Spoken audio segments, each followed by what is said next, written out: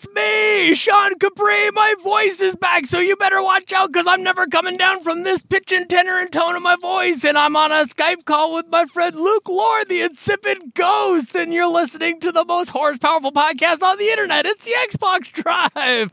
So, Luke, why don't you turn that dial into the Xbox Drive, and we'll talk about a super exciting, awesome announcement that is made possible by everybody's support. Bob! Greater than X.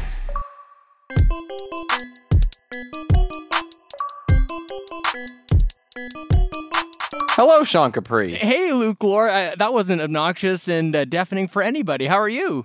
It's never been obnoxious or deafening for anyone. There's never anybody that's been to like, hey, you know what? This opening of the show, I don't know about Definitely zero people have mentioned it specifically. That's for sure, right?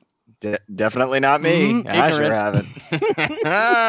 Good to talk to Sean you. Capri, it's Luke good Lore. to talk to you. It's good to talk to you, my friend. You're back on your streaming mojo. We're playing good. video games. I'm good. Oh, it's good stuff, man. Life is good. You know what I really enjoy about the beginning of our show is there's no doubt who is who. Sometimes you have podcasts, you're not really sure, especially if you first start listening to it. You're like, I don't know, is that Chris?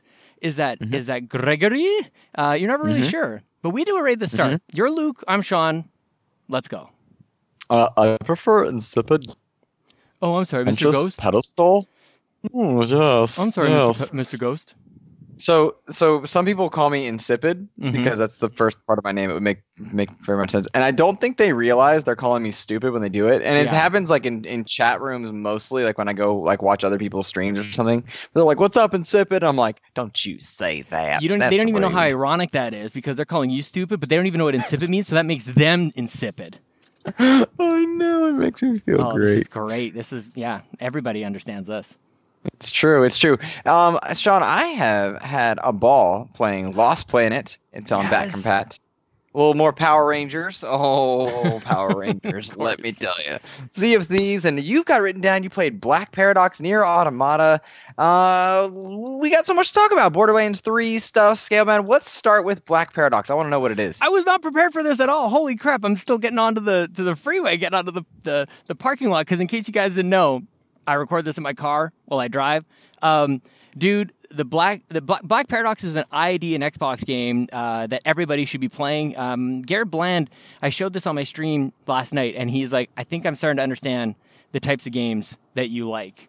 And for the uninitiated, Black Paradox is a side-scrolling shmup. You fly a flying DeLorean with guns, and it's like this crazy mix of like Twisted Metal meets Contra meets Dead Cells because and it's all in space. It's a roguelike game, so you're essentially trying to go as far as you can in a run against I think there's maybe 8 bosses, and everything's procedurally generated. The only things that are constant are the bosses at the end of the run, but every time you start a level, it's going to be a mix of various enemies with different other vehicles, other cars and things with different lasers attached to them. And I thought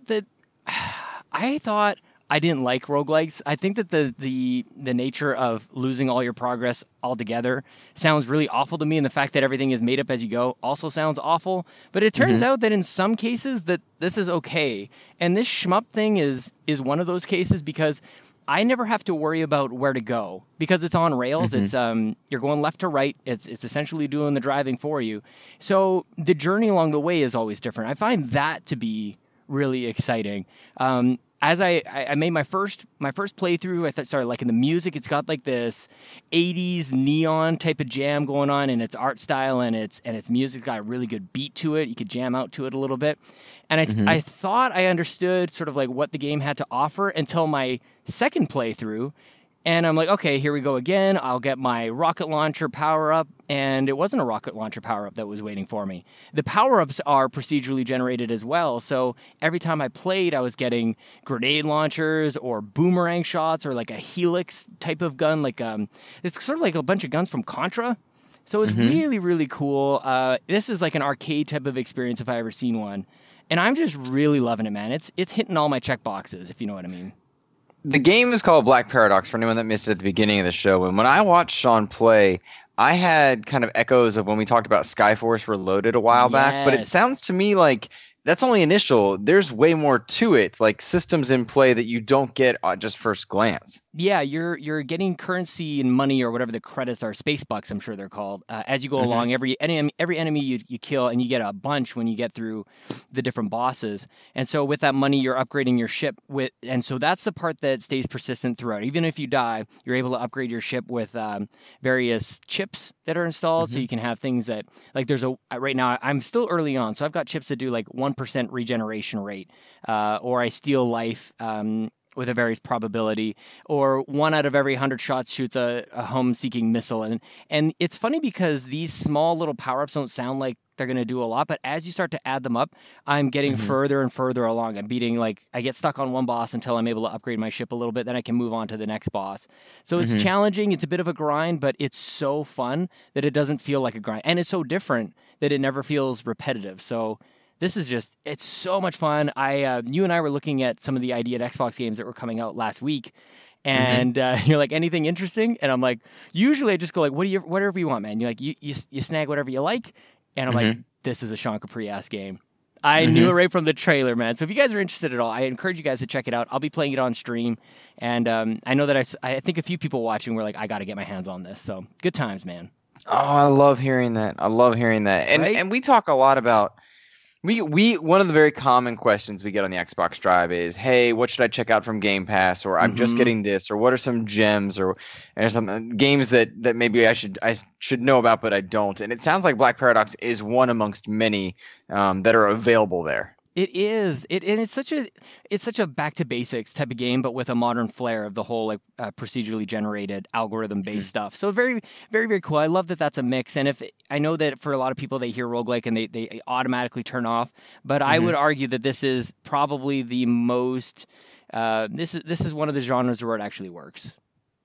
I'm glad to hear that. And because we get that kind of question, and we often wonder about the journey and approachability, I was glad to see that Xbox they're doing something called ID at Xbox Game Fest for the next for the course of kind of May the 7th through 27th, where they are going to spotlight different ID at Xbox titles. And the idea, like, you'll have Night in the Woods in there, Firewatch will be in there, and also newer stuff. But it's just ID at Xbox games that people need to see. They need to be front and center again. And it goes back to that initiative that we talked about a few weeks ago with ID at Xbox Game Pass. Again, gosh, the name kills me. But in truth, the idea that they're putting spotlight on these games, I like that you've done that with Black Paradox, and I like that there's another avenue for people to check out smaller titles that are worth your time. Big time. Well, it's the whole Summer of Arcade. That's why people love Summer of Arcade way back in the day. There are so many games. We talk about this all the time. Trillions of games. So yeah, absolutely. I love it. Trillions. Of games ever. More games than there are guns in Borderlands 3. Oh, which, snap. By the way, got a gameplay reveal, and no goodness, that's exactly what everyone's talking about, is that gameplay. Nothing else related to Borderlands. Nothing Just else. the gameplay. Now, I joke about that for anyone that's unaware or under a rock or doesn't have social media. Good on you, by the way.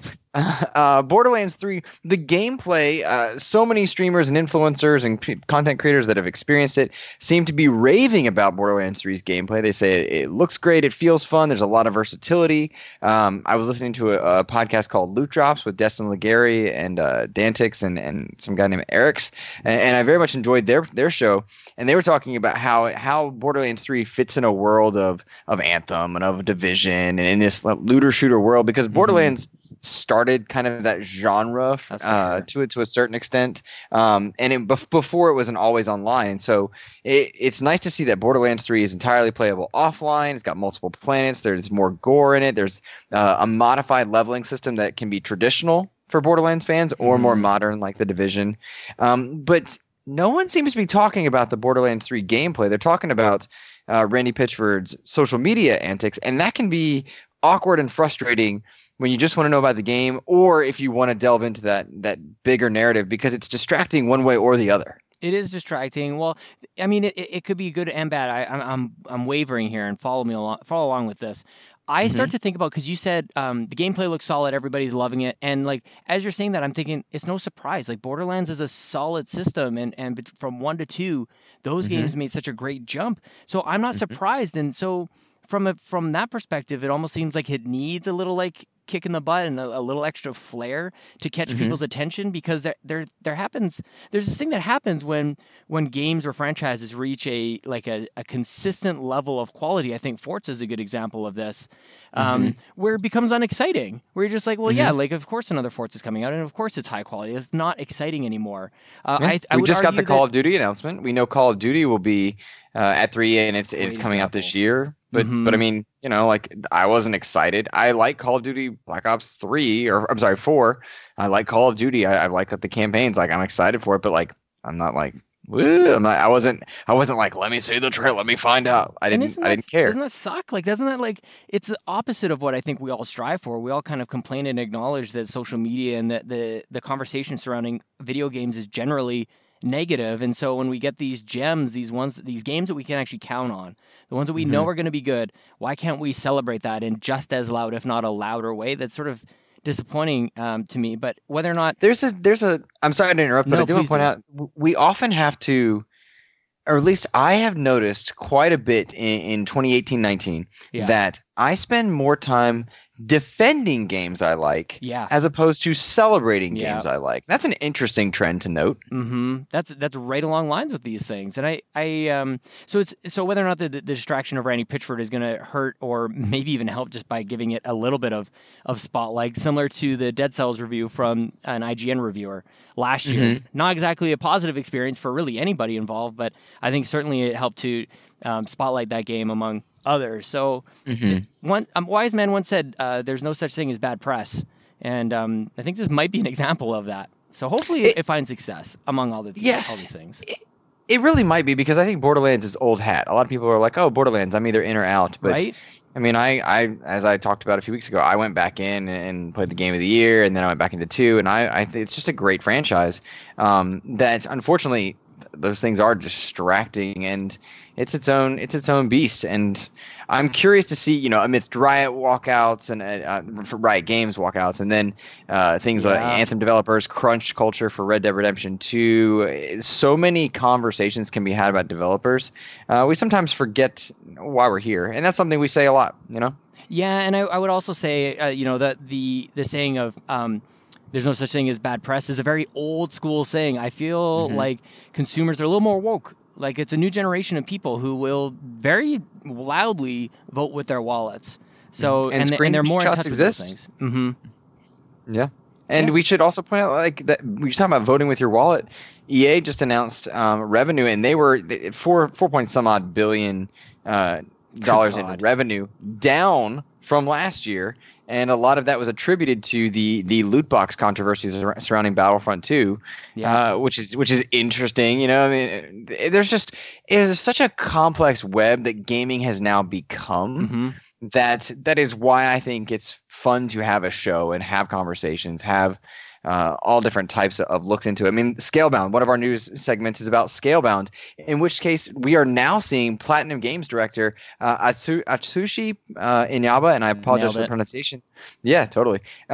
He came out and said that there was problems on both Platinum Games and Microsoft's side. This was not Microsoft's fault, which I think is the opposite of the narrative that was woven and the tale that was told when Scalebound was canceled. Everyone was mad at Microsoft when the game director is now saying, hey, we had something to do too. And I don't usually read quotes on here, but if you'll allow me, I do want to point out one thing that he said. This is Mr. Inyaba speaking. He says, quote, there were a lot of painful lessons, but that helped us grow as a studio. We obviously can't go into details about it, but because there are rules of engagement as a developer, we want to make sure that the publisher who gave us a chance to make the game in the first place isn't treated poorly. The truth is, we don't like to see Microsoft taking the brunt of fan ire, because game development is hard on both sides, and both sides learned lessons for sure. End quote. And there's plenty more to find, and he acknowledges problems with Platinum as well as Microsoft. And I thought that was a good thing to remember. Perspective is something that you and I strive for. Yeah, one, it speaks to the thing that we've been talking about a lot lately is, like, can we just at least ask for the other side of the story? Can we just, that should be our number one question of whenever we hear one side, it's like, well, what does the other side say? Or at least consider it. If it's not being presented, at least consider that there may be, and try to give one party the benefit of the doubt, no matter who that is. The other thing that I love about this is that it acknowledges a future relationship between Platinum and Xbox. I think that's sort of like maybe it's saving face a little bit to say Platinum. Well, there was worry. Yeah, We for were sure. worried. That was it. That was over. So this is a nice, very public way of making sure that the two can work together, and perhaps there's still games for them to collaborate on in the future. So I thought they did a number of different things with this, and I'm really appreciative of it. And hopefully people can sort of like peel the layers back and appreciate all of it all at once. It's very rarely so cut and dry hero and villain, and this is another example of it. And I like what you said. It saves face for future projects because in my mind the two were done working with one another for whatever reason. I thought it was going to be a mostly Nintendo Platinum conversation with Bayonetta, and I think they have one more very similar style coming out, and I was just like, oh man.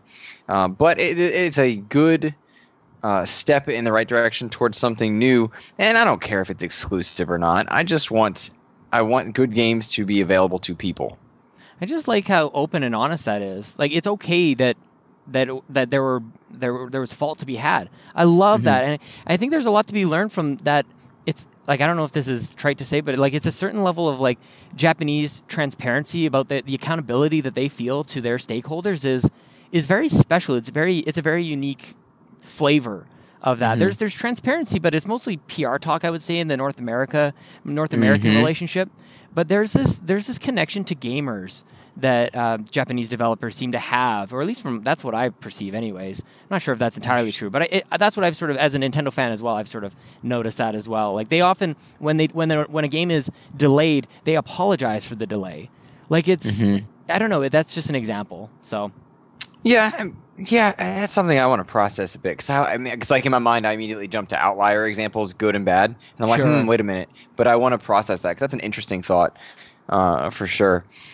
Another really cool, just feel-good story, Sean, is when you dropped in here that Xbox has patented what looks to be a controller for the visually impaired that comes complete with paddles, a bump matrix, braille characters on the controller. And while this isn't made yet, this really goes to the spirit of the adaptive controller, inclusive gameplay, and it blows my mind that this is something we're seeing, because I don't even know how to create a game for the blind, like in my mind. Yeah. But or the visually impaired, I suppose, severely visually impaired.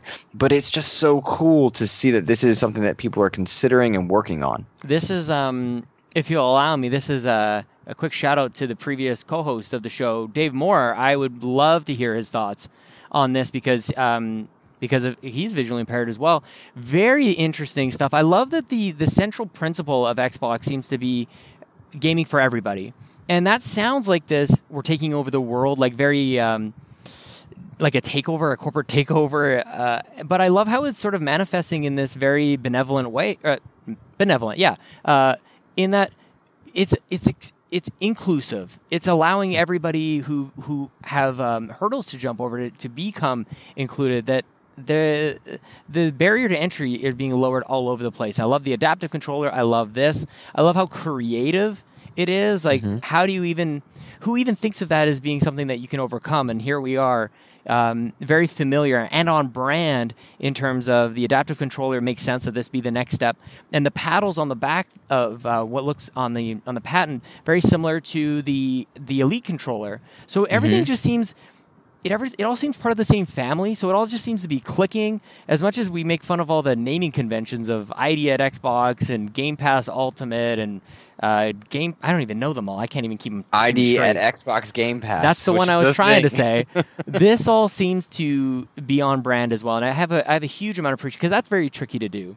To make things work in a business sense, to make things work in an inclusive sense, and they seem to be just nailing it. So I can't wait to see an actual design. Be interesting to see if they spotlight anything in this sort of like adaptive, inclusive market at E3. But very cool patent nonetheless. Interesting note, what you said there towards the end. We're recording this on May 8th. Which means that we are, I believe, officially 1 month away from FanFest and E3. Oh my God, dude! I know. I can't believe 4 weeks. Mark your calendars. So, in general, I think the obvious question has to be, what do you expect to see at E3?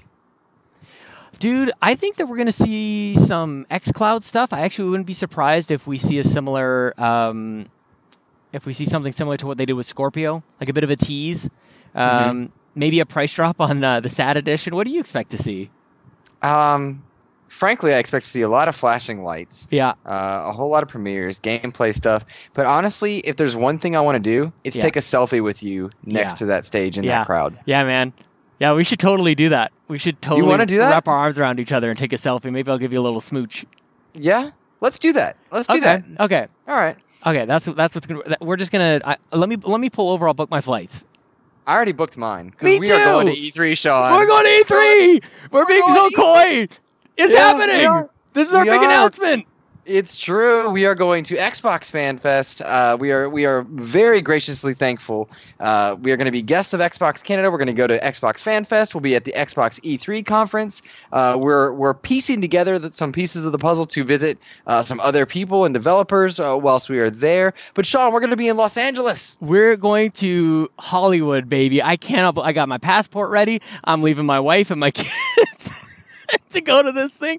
I can't believe it how this has actually worked out. Like, we've been really treading carefully to not jinx it, to try and make things work on a number of different fronts, from work to family to a whole bunch of stuff that's been going on. But the seed was planted quite some time ago. And these are the types, I don't know about you, man, but these are the types of things that just like the ideas are great and the intentions are good, but they never seem to work out. But this is real. Like, we have every confirmation we need to make this announcement, to say that we are going to E3. Oh, yes. Provided good health and good flight times, you and I are going to be flying in on Saturday, visiting with fans of Xbox. If anyone's going to be at E3, developer or listener, fan, and just gamer in general that would love to say hello, we would love that, because this will be, for me, the first time I've experienced something like this. I'm intimidated. I'm scared to death. I'm excited. I'm nervous. I don't do stuff like this. And so for me, I'm just going to do my best to soak it all in. We don't even know what type of content we want to create for you yet, guys.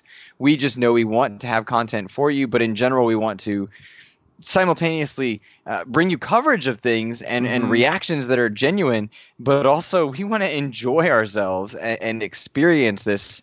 And it is quite seriously because you guys show up to streams, because you follow us on Twitter, and most importantly, because you listen to this show. And so I think, Sean, I speak for you and I both when we say thank you. You're much better at it than I am. I'm sitting here listening to you talk about it. I'm picturing ourselves at E3, at the briefing. We get to go to the convention.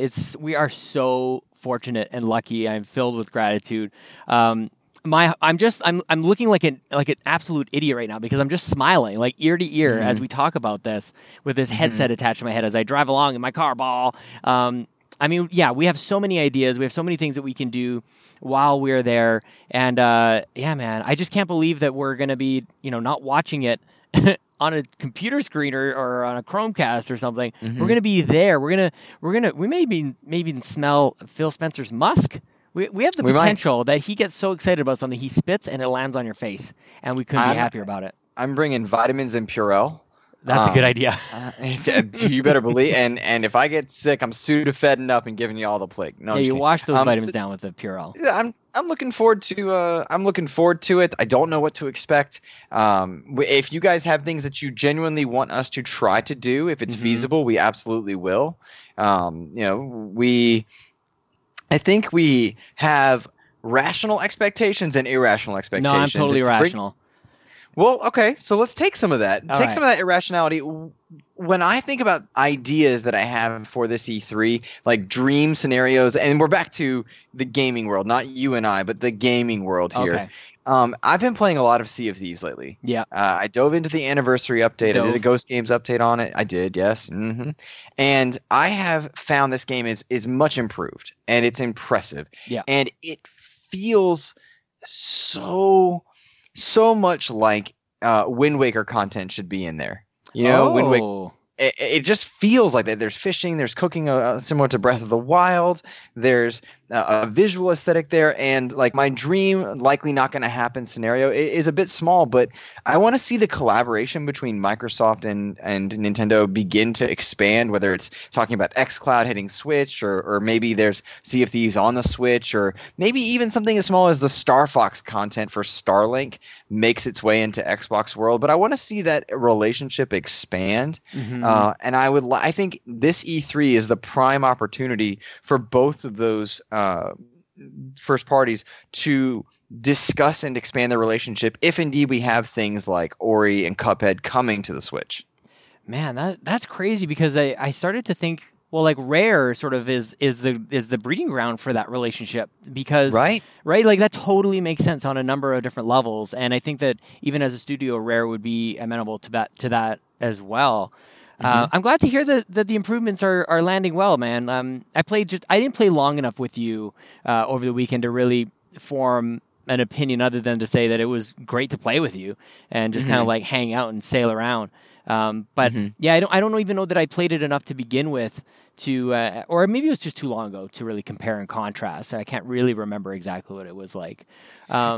It's very much you need to play with your buddies, and you need to dedicate a minimum of an hour and a half to your first play session to realistically understand it. And that is daunting to plenty, but that this game is where it is now is impressive, because I was worried it was going to be given up on, and I think Rare is the right one to bridge this gap. And there's a lot of things falling in place now that weren't a year ago that could allow for a bridge to be built in a number of ways. And I think Sea of Thieves would be a good catalyst. And maybe I'm just drinking the Kool-Aid because I'm enjoying the game right now. Well, good. But it is Rare. There's good environments for it. It's something nice. I'm liking it. Do you think, on that note, like what are Xbox's plans for Rare in the future? Like, we've seen what they do with first-party studios in a lot of ways, with 343 being the Halo factory and the Coalition being the Gears factory, and so on and so forth.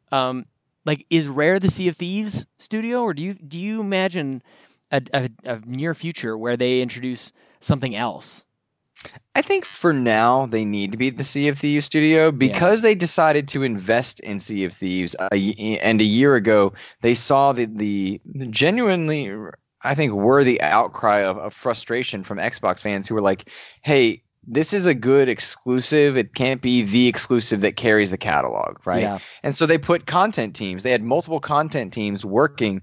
Like, as the anniversary update hit, there's content teams 2 and 3 updates that are out, that they're working on new things. I mean, this brings in a 10-hour campaign with this one. Well, that was started long ago, of course. And so I think for now they're the Sea of Thieves studio, and because there is a catalog of studios to make content now, there's less pressure.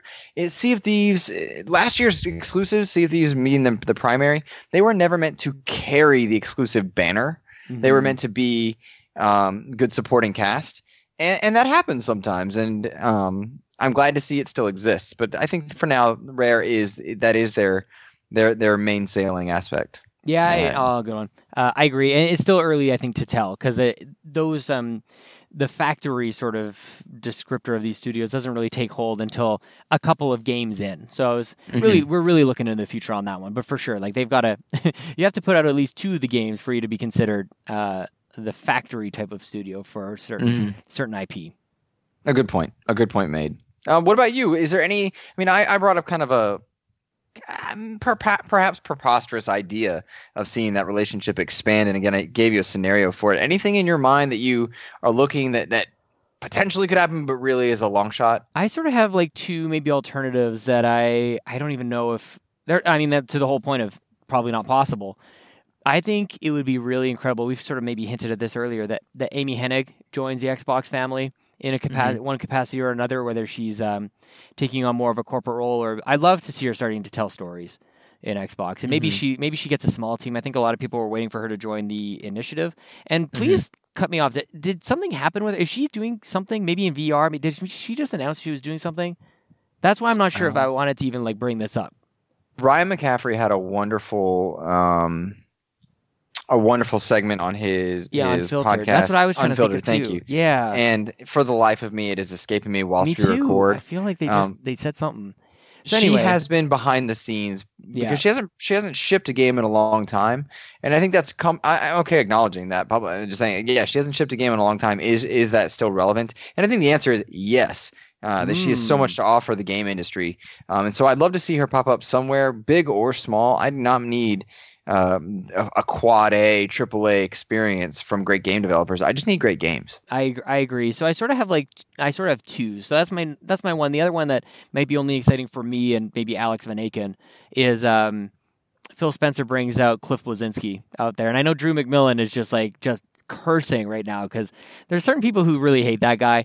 I think that what he did for Xbox is unmistakable, undeniable, and it changed the course of the 360 with Gears of War. I think he's one of the most important people in video games of our generation, being like the 30-plus-year-olds, perhaps. And I would love to have Xbox just give them some free reign to just come up with something crazy, but better than lawbreakers. I mean. Interesting. I'm trying to process my emotions because that's a name that pops up often in the gaming community, and you get very polar reactions. And I have polar reactions as a diehard Gears fan and someone who kind of watched that story unfold, and it's a fascinating one. I mean, he's led an interesting life within the gaming world, from being published in I think Nintendo Power with a high score to working on Unreal and creating Gears. The phrase that always stands out when I think about someone like Bleszinski comes from Gears of War 2, bigger, better, but more badass. And then was that what they needed? And then you go into those questions. And so I don't know that I would necessarily want to see that. I don't know that I'd be upset by it. It would really depend on, like many things at this E3, because all eyes are on Microsoft. It'll very much depend on how it is handled, the way that they approach certain things. And that I think is going to be the narrative that comes from anybody that they walk out on that stage. Are they doing it right? Are they writing their own narrative and not allowing it to be told for them? You know what I'm also thinking about too, that I don't know if this is an E3 thing. It seems that maybe this idea slants more towards GDC. But as Xbox tries to become more available to gamers everywhere, and the entire idea of ID at Xbox is that you can sort of self-publish, and it allows developers of all sizes to make games. When does this is related to Cliffy B and Epic, so follow with me. When does Xbox start to or Microsoft create its own engine that competes with Unreal in that sense? It seems like there's not a lot of engines that really are as prolific, I guess, as Unreal. There's maybe Unity. There's a couple. Unity, Source, and even Source is kind of going. Frostbite, and then goodness gracious, Unreal. Those are the main ones that pop up in your common games. But the only thing I can point out here is that we don't know anything about the Slipspace engine, which is powering Halo 6, except that it was built from the ground up because Halos 1 through 5 were all patched from the same source code. In Halo 5, there is bits of old original Xbox code. And so Slipspace engine was built ground up for Halo 6, and so there is potential for what you're seeking there. But they bought Havoc too, which I think is a critical aspect of the game development, in terms of physics. Point. I just hope that whatever they create, I hope it is not pigeonholing a developer to a certain thing mandated. We saw the mistake of Frostbite with EA, and I hope that is not replicated by Microsoft in the future. And I don't see any signs of that happening. Exactly. That's sort of why I bring it up. It's on brand. That's the whole thing, is that it makes it available for everyone. It makes and I could see them not even being that engine would only be available for PC and Xbox. I could see here's the thing, and Xbox get a certain cut. They make it appetizing for developers and for their own business model. I just don't know where that type of announcement happens, or if that's even anything that they're interested in. But I could see it happening at some point. Indeed. It's something I had not considered, and a good topic. We talked about this very briefly. We had two questions that came in for the pits. The carpool, pardon me. The carpool questions. First one comes from Seamus McIsaac, famous Seamus himself. He says, "So I got Game Pass. Any recommendations?" And Sean, we do answer this question quite often. I love it. I said the obvious ones. Of course, I think anybody should check out the series of Gears, Wolfensteins, Halos. Those are available on there. Dooms 1 and 2, Doom 2016 are on there. Rocket League is on there. But then I kind of just poked at us to think of some that are not kind of the obvious ones. Which ones did you come up with? You mentioned earlier, Skyforce Reloaded is a arcade experience shmup type of game that you and I both love. A number of, I know, listeners out there have added their high scores to the leaderboard, the Friends leaderboard. Ori and the Blind Forest is a game that is far too often overlooked and not mentioned and celebrated by Xbox fans. And if you're new to the Xbox family, then you need to experience that game. It's very special. It's absolutely gorgeous. Great gameplay, great story. And Rise of the Tomb Raider, probably my favorite in, dare I say, the entire Tomb Raider series. I think Rise of the Tomb Raider might be the best of the entire franchise. Oh, that is interesting. I dropped in there Wargroove, which is something that we love. Oh, yeah. Brand new. Wargroove's a great one. Kind of some fun AA games. The Dead Island games are in there. I like that. And then my favorite game series to date across any platform has been the Arkham series and the Return to Arkham bundle, which has Asylum and City in there. That's available to you. And I get, oh man, am I hopeful, Sean, for a new Arkham game in D3? Right? I will lose it. I plan on like tearing up at least what if it once shows up on at our Sony's? trip. What if it shows up at Sony's conference? You Get it? gotta be Because like that? they're not Yeah, doing I a get it. conference. Yep. Yeah, so it'll probably be at Xbox if it's going to happen. Well, I'm so hopeful, but who knows? Get wrecked, Who knows? Trophy Room. Have fun with your E3 predictions. See, Love you, you Joseph. had to go on it. Oh, sorry, bad bet. I'm throwing shade. It's joking. I'm joking. Get wrecked, kids. Drew McMillan. We're only slightly excited. Yep. Drew McMillan Previous asks, co-host. what was your first game, console, and handheld, and why? Now, this is not an Xbox specific, but it is fun for gaming, and I want to tell you my first gaming console that I owned was a Game Boy. As well, and it was one that we saved up for because we did not. Well, I lived in a household where money wasn't everywhere. We weren't hungry, but we had to choose where to spend our money, and my parents chose sports and books, rightly so. Yeah. And we found an old NES in my grandfather's closet, and he was not a close grandfather. He was not a big part of my life, and they let me take it home, and they saw how much I love games. And then they waited, and then eventually I got to buy a Game Boy, and that was where it all kind of went down, man. Oh, did I love it! I used to go over to friends' houses to steal their video games. My mom had to. I love to it. stop Yes, the video games, like, they even teach you how to be a bit of a heister as well. Dude, you know how I much sold your story to sounds like afford an BS though to Xbox. me.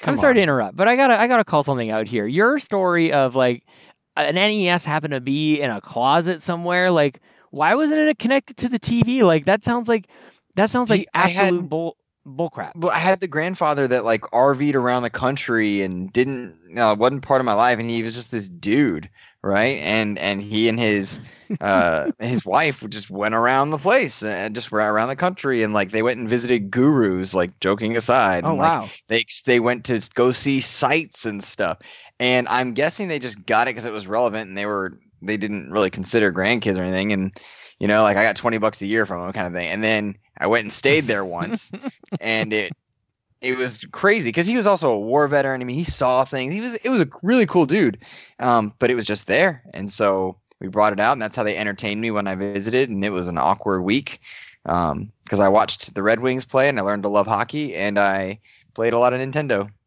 Very cool. I say that as BS because I remember very specifically when I was in grade 3, there was a kid who was a pathological liar. His name was Jonathan B. We'll say Jonathan B. He lied about everything. Exactly. Likely story. I know. That's what he told me. He lied about everything, and he told us this story that not only did he have the Super Nintendo, but he also had 2 extras in his garage. And I'm like, okay, so show it to us. And he would go, like, he was so committed to his lie. He walked us out into the garage, and he would point at this like pile of stuff, and he's like, it's in there. It's underneath all that stuff. And I'm like, what? That's absolute crap. And kids make up lies like that all the time. So that's what you reminded me of just now. Good nostalgia. Stupid Jonathan B. Can I tell you a feel-good story that's just like on my mind? Yeah. It warms my heart. So as you know, I'm moving, and I've talked about that a couple of times. And I'm very excited to be a homeowner and stuff. A friend of mine is a teacher, and he's a single dad, 2 kids, and a veteran. It's just like the perfect story. And he's gonna help me move. And he's like, his muscles are bigger than my entire head. He can pick up anything. He helped me move last time. And the way that I'm getting to pay him back is I have no need for my Xbox One S. So I'm going to let him have my Xbox One S. He told me how his kid lit up when he found out that his dad was going to be bringing him an Xbox One S. No way.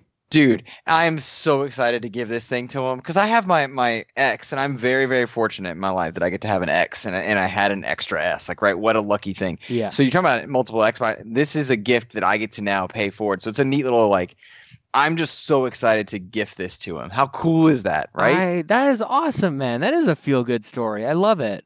Yeah. Lincoln will never experience that. Because you're gonna have every system, and you're gonna have 3 TVs in your living room when he's able to get straight A's or something. It's pretty much. Happen. Yeah, exactly. Yeah, it's gonna be something we're gonna have to. It's a line we're gonna have to walk for sure. I ain't mad at you, bro. I wish I hadn't done that voice. I regret it. I like it. Thanks, buddy. Thanks. Oh, geez. Oh man, this was a good time, man. I'm so glad we got to tell people. Very cool. I almost let it slip on a couple times on stream, man. I may even have done it. I'm not even sure. Sometimes I don't even know what I'm saying. But we're going to E3. We are 3 shows away from E3. We got a great. Is that it? I just said that. Is that actually a true statement? We're 3 shows away from actually being in E3.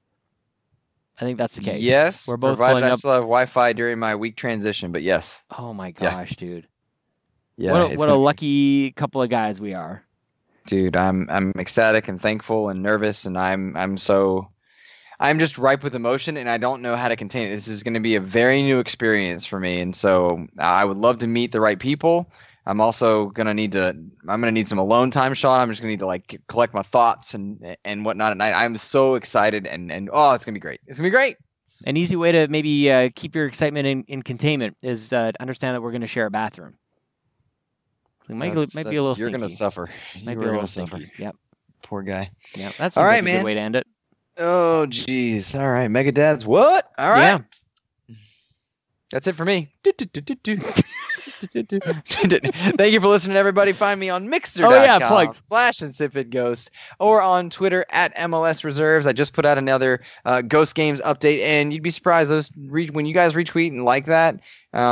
People look at those, and that means the world when you guys do. So thank you so much. And Sean, I crossed 500 on Mixer a little while ago, and I don't know if I told you that, and I was really excited. Well deserved, man. Yeah, everybody should be checking out over at Mixer. And between the two of us, we got streaming happening all the time. We got this show happening all the time. We're gonna put your Ghost Up game up. Damn it! I hate that I can't remember. It's almost like it's a bad name. No, it's not. It's perfectly fine. Who doesn't have a great name? I'm just dumb. And I'm going to put it at the end of the show. Branding.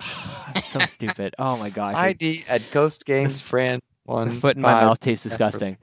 Follow me on Twitter at Sean Capri, Sean like Connery, Capri like the pants. Follow me on Twitch. I am nowhere even close to Luke. So if you guys could help me at least catch up to my advanced streamer over there, give me a follow at twitch.tv/Sean Capri. And if you want to keep the lights on and gas in the tank, you can throw $1 in the tip jar over at patreon.com/Yumi Capri. Neither one of those people is Luke. I guess I should be clear about that. It's true. Yumi, is it and Capri? Yumi Capri is the URL, but speaking of bad branding, Yumi and Capri is the name of it. I messed that plug up the other day. Yumi Capri. That's all right. Joel Brooks found his way over. Andy Penizik found his way over. It's a lovely thing that's happening. Thank you to everybody who's shown up and filled the tip jar. It's amazing. I love that you call it gas in the tank. Right? It's perfect. I need some gas money. You're supposed to fill in. I think I'm just gonna leave it at that. That's I love it.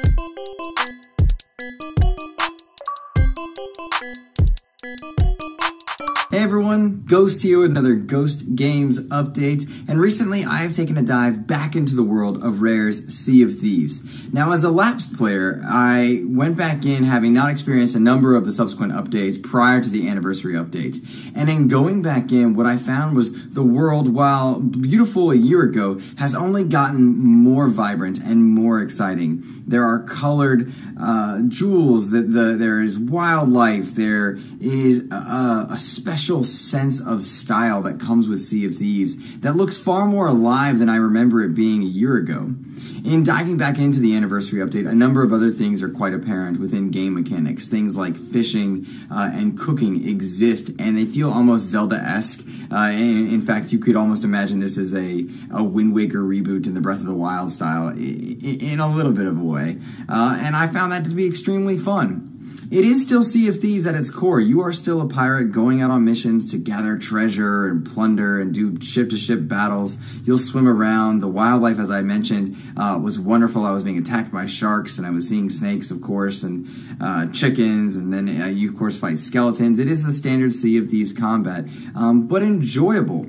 I also have to mention that for someone who is more traditionally single player, there is now content in there. There is a nearly 9+ hour story that is voice acted and has cutscenes throughout the game called the Shores of Gold. You exercise those through Tall Tales. And while better with a party, I mean, this is definitely a game where you want to have 2 people or more. You can play it solo, and I found plenty of enjoyment with that, as I am wont to do with a number of games. Combat has also been emphasized in the arena, and diving into the arena is ship-to-ship combat specific stuff with a Sea of Thieves twist, and I found that to be enjoyable as well. All in all, and looking back, Sea of Thieves has grown in a number of ways, and whereas I would have thought they might throw in the towel, they have only made this game better, and this is absolutely worth your time. If there was something for you just a little bit in the initial Sea of Thieves launch, now there is a whole world for you to explore, and I encourage you to do that. That's it for me. Check me out on mixer.com/insipidghost or on the Xbox Drive podcast. Take care, everybody.